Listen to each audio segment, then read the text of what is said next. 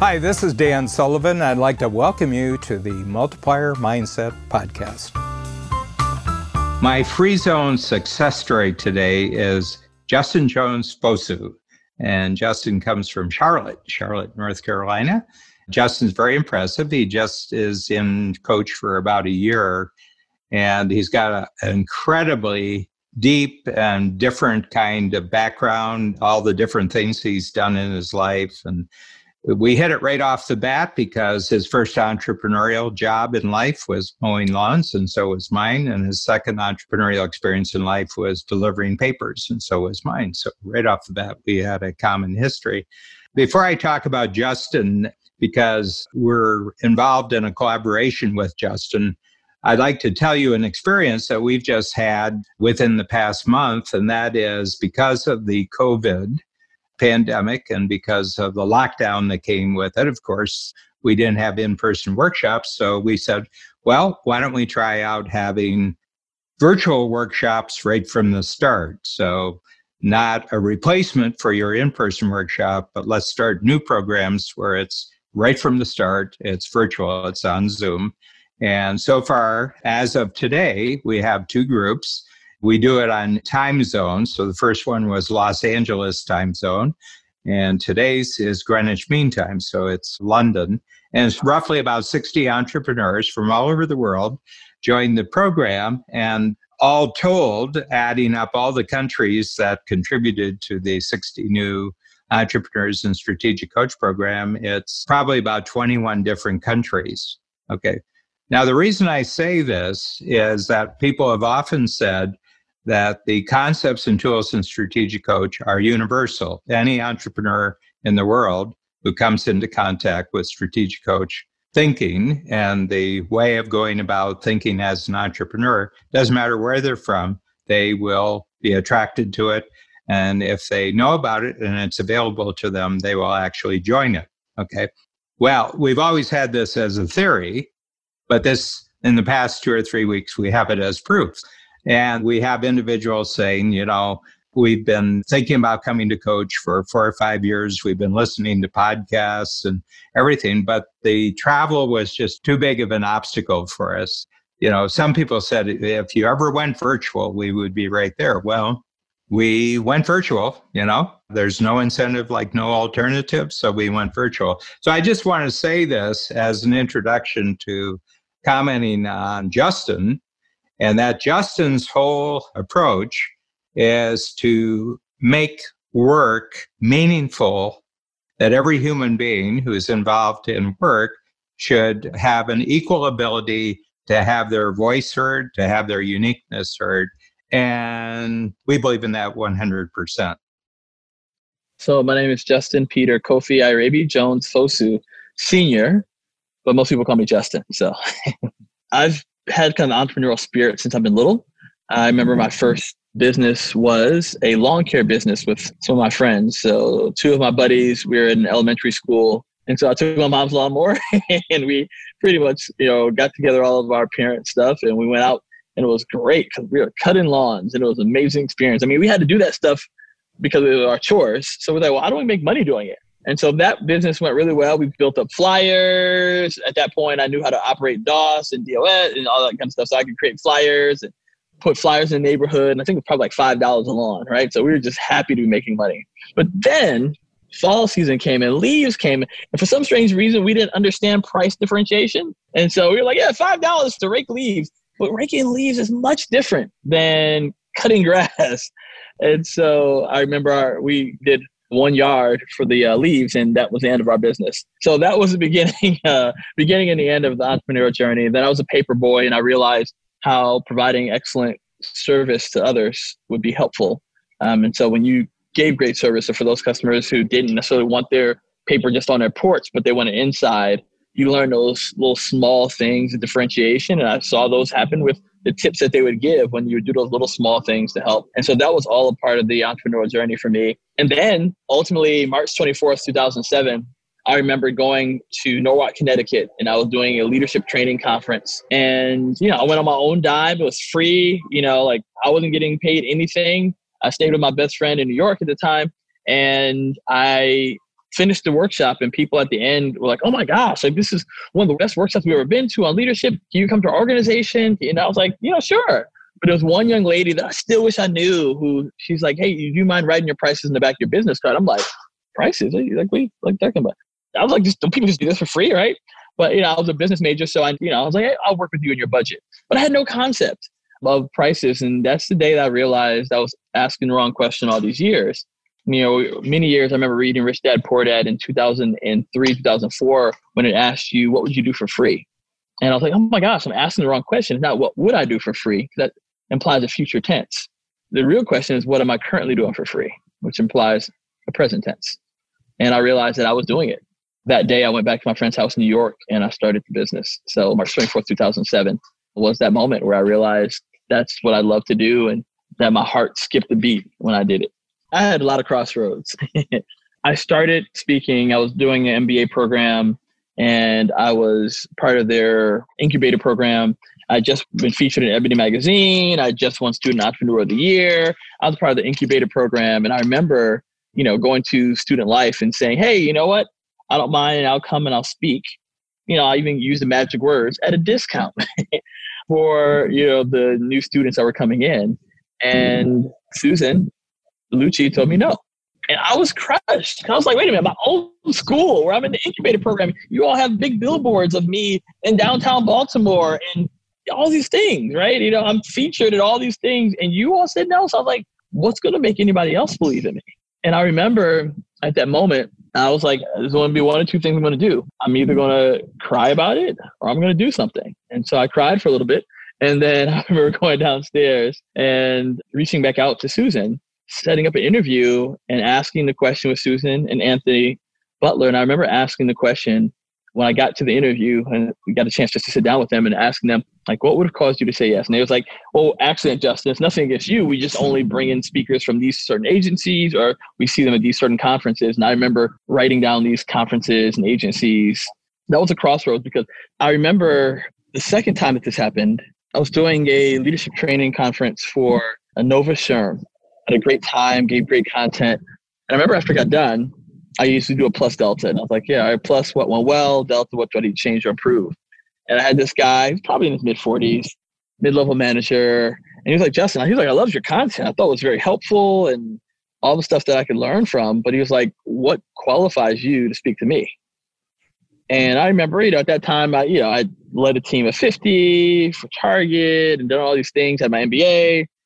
But I remember at that time, I was like 27 years old. And I was just like, well, man, if he's willing to ask me that, how many other people are thinking this?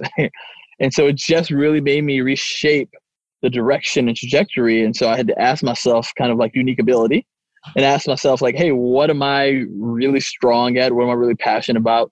What qualifies me in a unique way to engage? And so I remember I was like, well, I know a place that's not a question is around student leadership. And so I was like, well, let me initially kind of transition from doing a lot of the corporate pieces until I build up a little bit more momentum, time, energy, life experience, and a business experience. And so then I went and focused specifically on student development. And then probably about 6 years ago, transitioned back into corporate. So yeah, those are two big crossroads for me that I had to ask the question, am I cut out for this?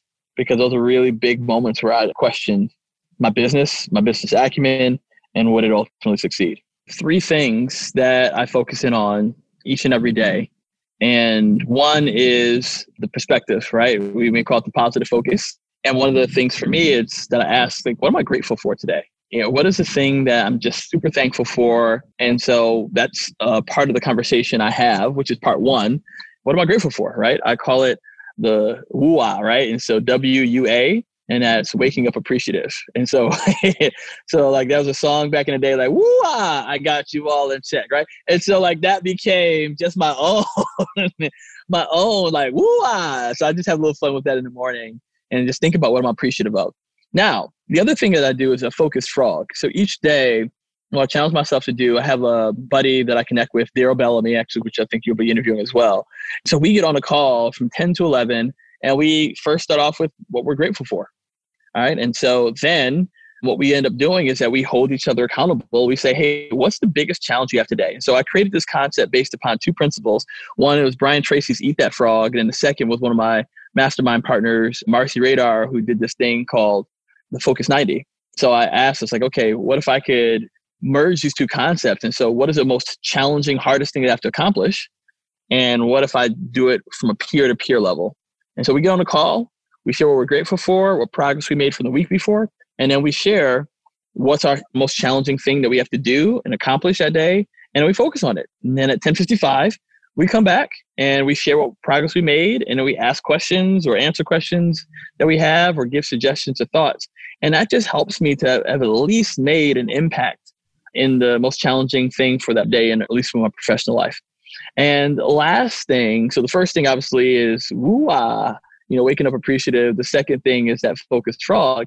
And the third thing is my meaningful day. And I'm a really big believer. I mean, I talk about meaningful work. And so I created a meaningful day template.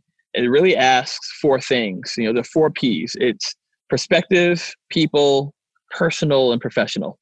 And so I go through on a little whiteboard and I go through and say perspective. What am I grateful for? Which is part of that woo-ah. The second thing is people, is who do I want to have meaningful connection with? Now, these last 3 pieces, people, personal, and professional, I put in there only 1 to 3 things each day. 1 to 3 things that if I did these things, that this would be a meaningful day to me. I'd be able to bring meaning instead of just trying to see, what's today meaningful? No. I'm going to bring meaning today. And so I asked 1 to 3 people that I want to engage in a deeper part of experience or relationship. So I do extravagant appreciation. And so is it writing a handwritten note? Is it doing an extravagant appreciation video for someone? And so that's the people part. The second part is the personal. It's like 1 to 3 things that I want to do for myself. And I love that perspective because I think, one of the things I focus on is the glass half empty, half full. A big part of me is like, let's just fill the glass back up. For me, the diversity series came about just as a person working within corporate America and seeing how diversity was being given and received. And if you've ever seen The Office Diversity Day, that's many times how diversity was being done. And I wanted to challenge the notion. I also saw that for a lot of people, 2 things were happening. 1, people were receiving more of what I call the inclusion mandate versus the inclusion mindset. And so I wanted to help people to develop a mindset where they could see and embrace it in their everyday lives versus seeing it as this really big initiative over here.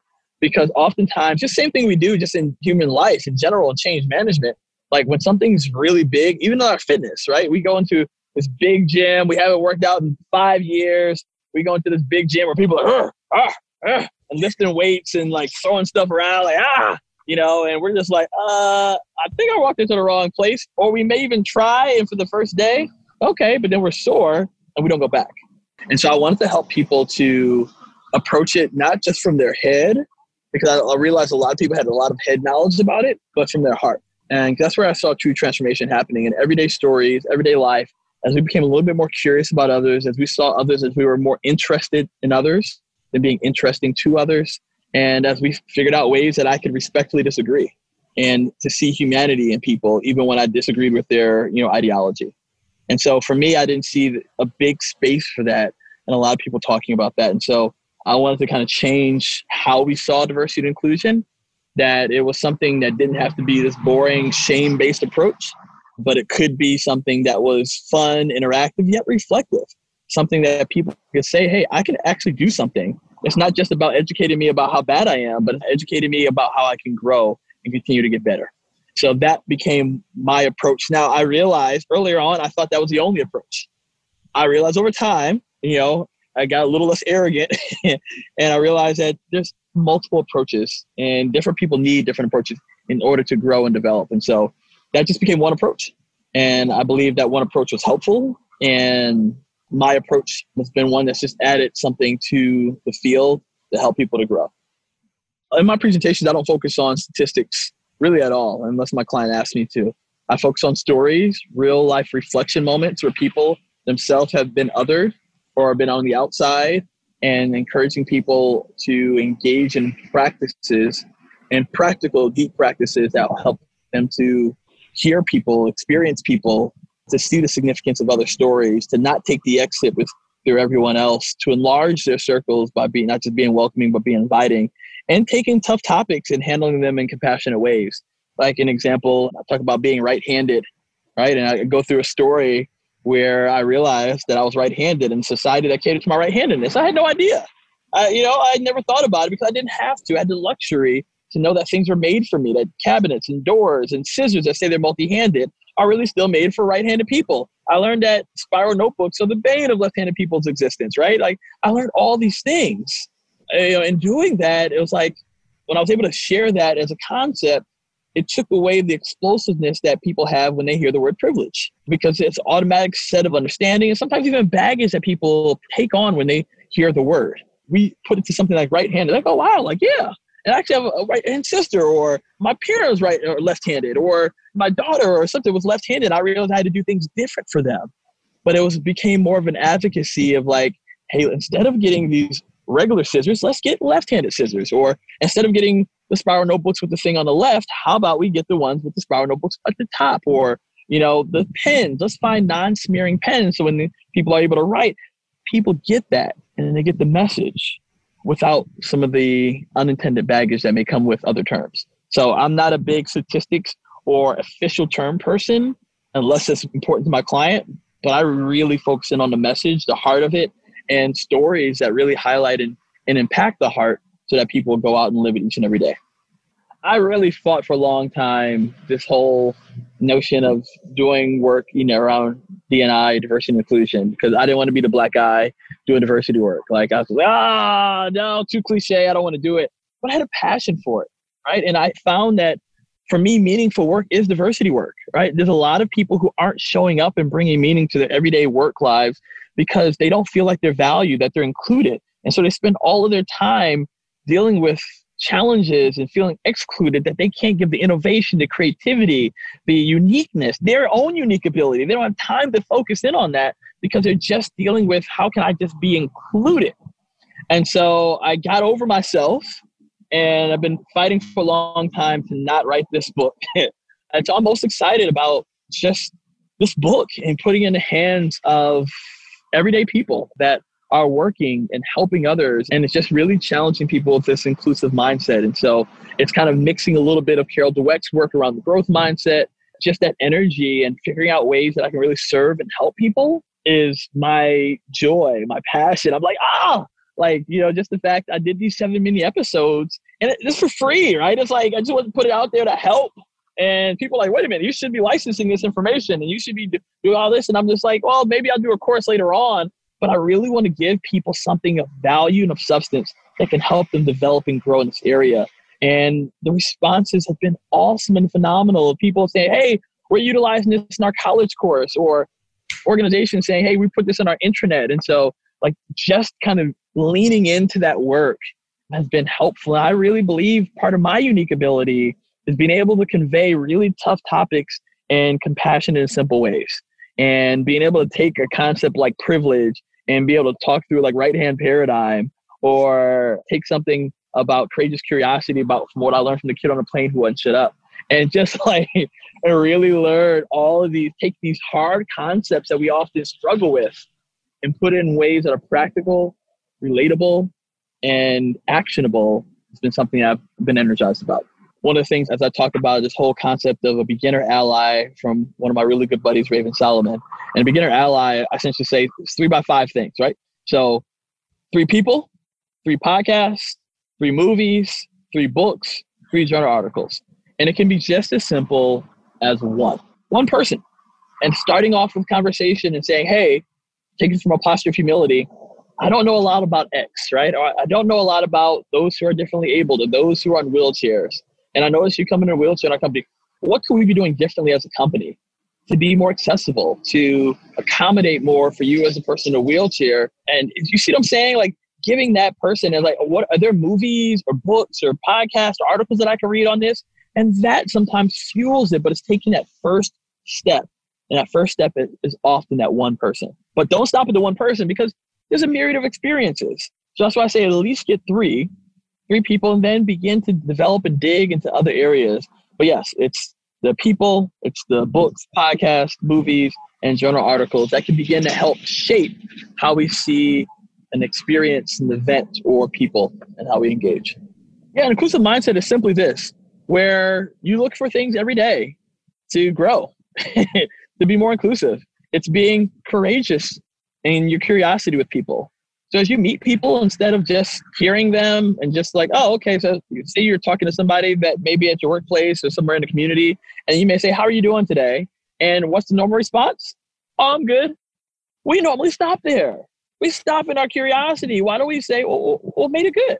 And most people, when I do that, they're like, oh, wow. And then they go into things that are meaningful and matter to them. And then as you continue asking questions, I call it the power of 3, because most people stop at the power of 1 or power of 2. And in power of 3, you listen to the third level of the conversation, right? And so you're asking questions that dive deeper, but that's an everyday curiosity as we meet people and have different experiences. That is not some big mandate, but it creates these moments where in our everyday lives, we can learn something new, we can engage in new relationships, and we can hear people and make people feel heard in a better and different way than we normally do. And so the inclusive mindset, it really has shaped how we see the world. In a mindset, it shapes your behaviors, your practices, everything.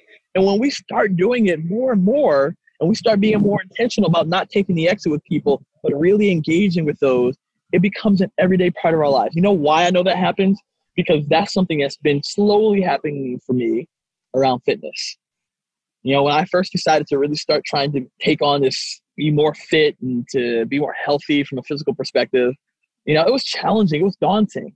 I had to figure out all these things. Oh, nutrition. Oh, how much time should I work? And macros. And oh my gosh, can I eat wheat? Can I eat flour? And it just felt super overwhelming. But as I practiced it each and every single day, as I did little things and I focused on something, like let me do 100 push-ups for 60 days. And I focused on little things.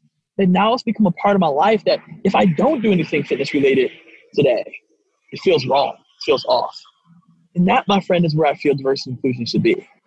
Where if I don't create an opportunity for others to share their story, their journey, or I don't look for opportunities to see, wait a minute, there's some people who are key to this concept that are not in the room, that it feels off and wrong. That's the mindset, and that's not the mandate.